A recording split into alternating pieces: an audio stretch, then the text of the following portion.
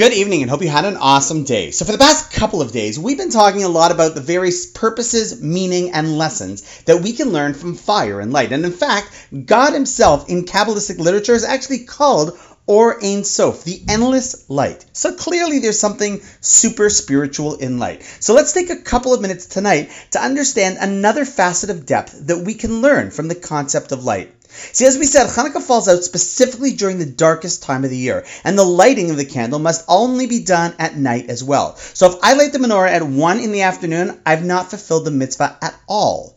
We must light the candles when it's dark. So what is it about the contrast of light and darkness that we can learn from? So our sources point out that the whole essence of light is to reveal that which was always there, but was just impossible to see. See, the power of light is that it illuminates the darkness, or more accurately, it gets rid of the darkness so that we can see what the darkness was hiding all along. And light, in fact, is an analogy to understanding God and Torah, as the whole essence of Torah and the Jewish way of looking at things is not to create new realities, but in essence to shed light on that which is around us, the darkness of the world, so that we can see what's always been there, what is true reality. This is really the power of Judaism and its perspective. It's one of the reasons that in Jewish sources, Yavan, Greece, was also called darkness, because darkness is the reality of hiding what's really reality, what's really important, what's really inside. How did Greece do this? Well, ironically, by focusing so much on what you can see, but only with your eyes. So let me explain. See, when I look at a person, I often judge them based on their physical looks. And while that is true, that is what one can see.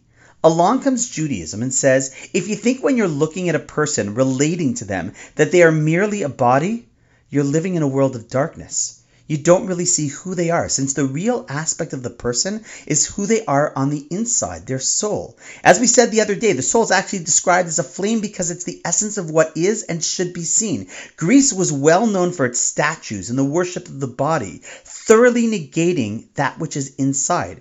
And so they represent the essence of darkness.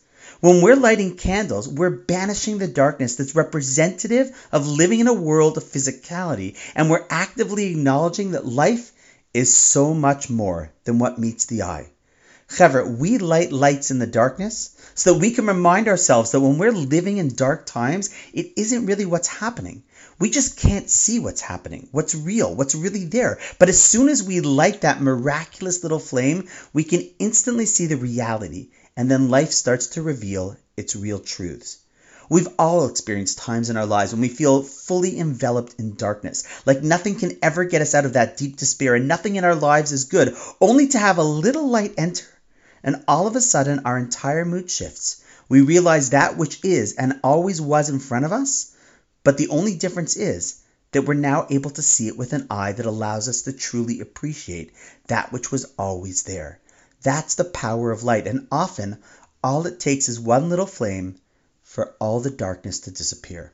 Hope that sheds a little more light on a really deep subject. And on that note, wishing you an awesome night, and I look forward to seeing you tomorrow.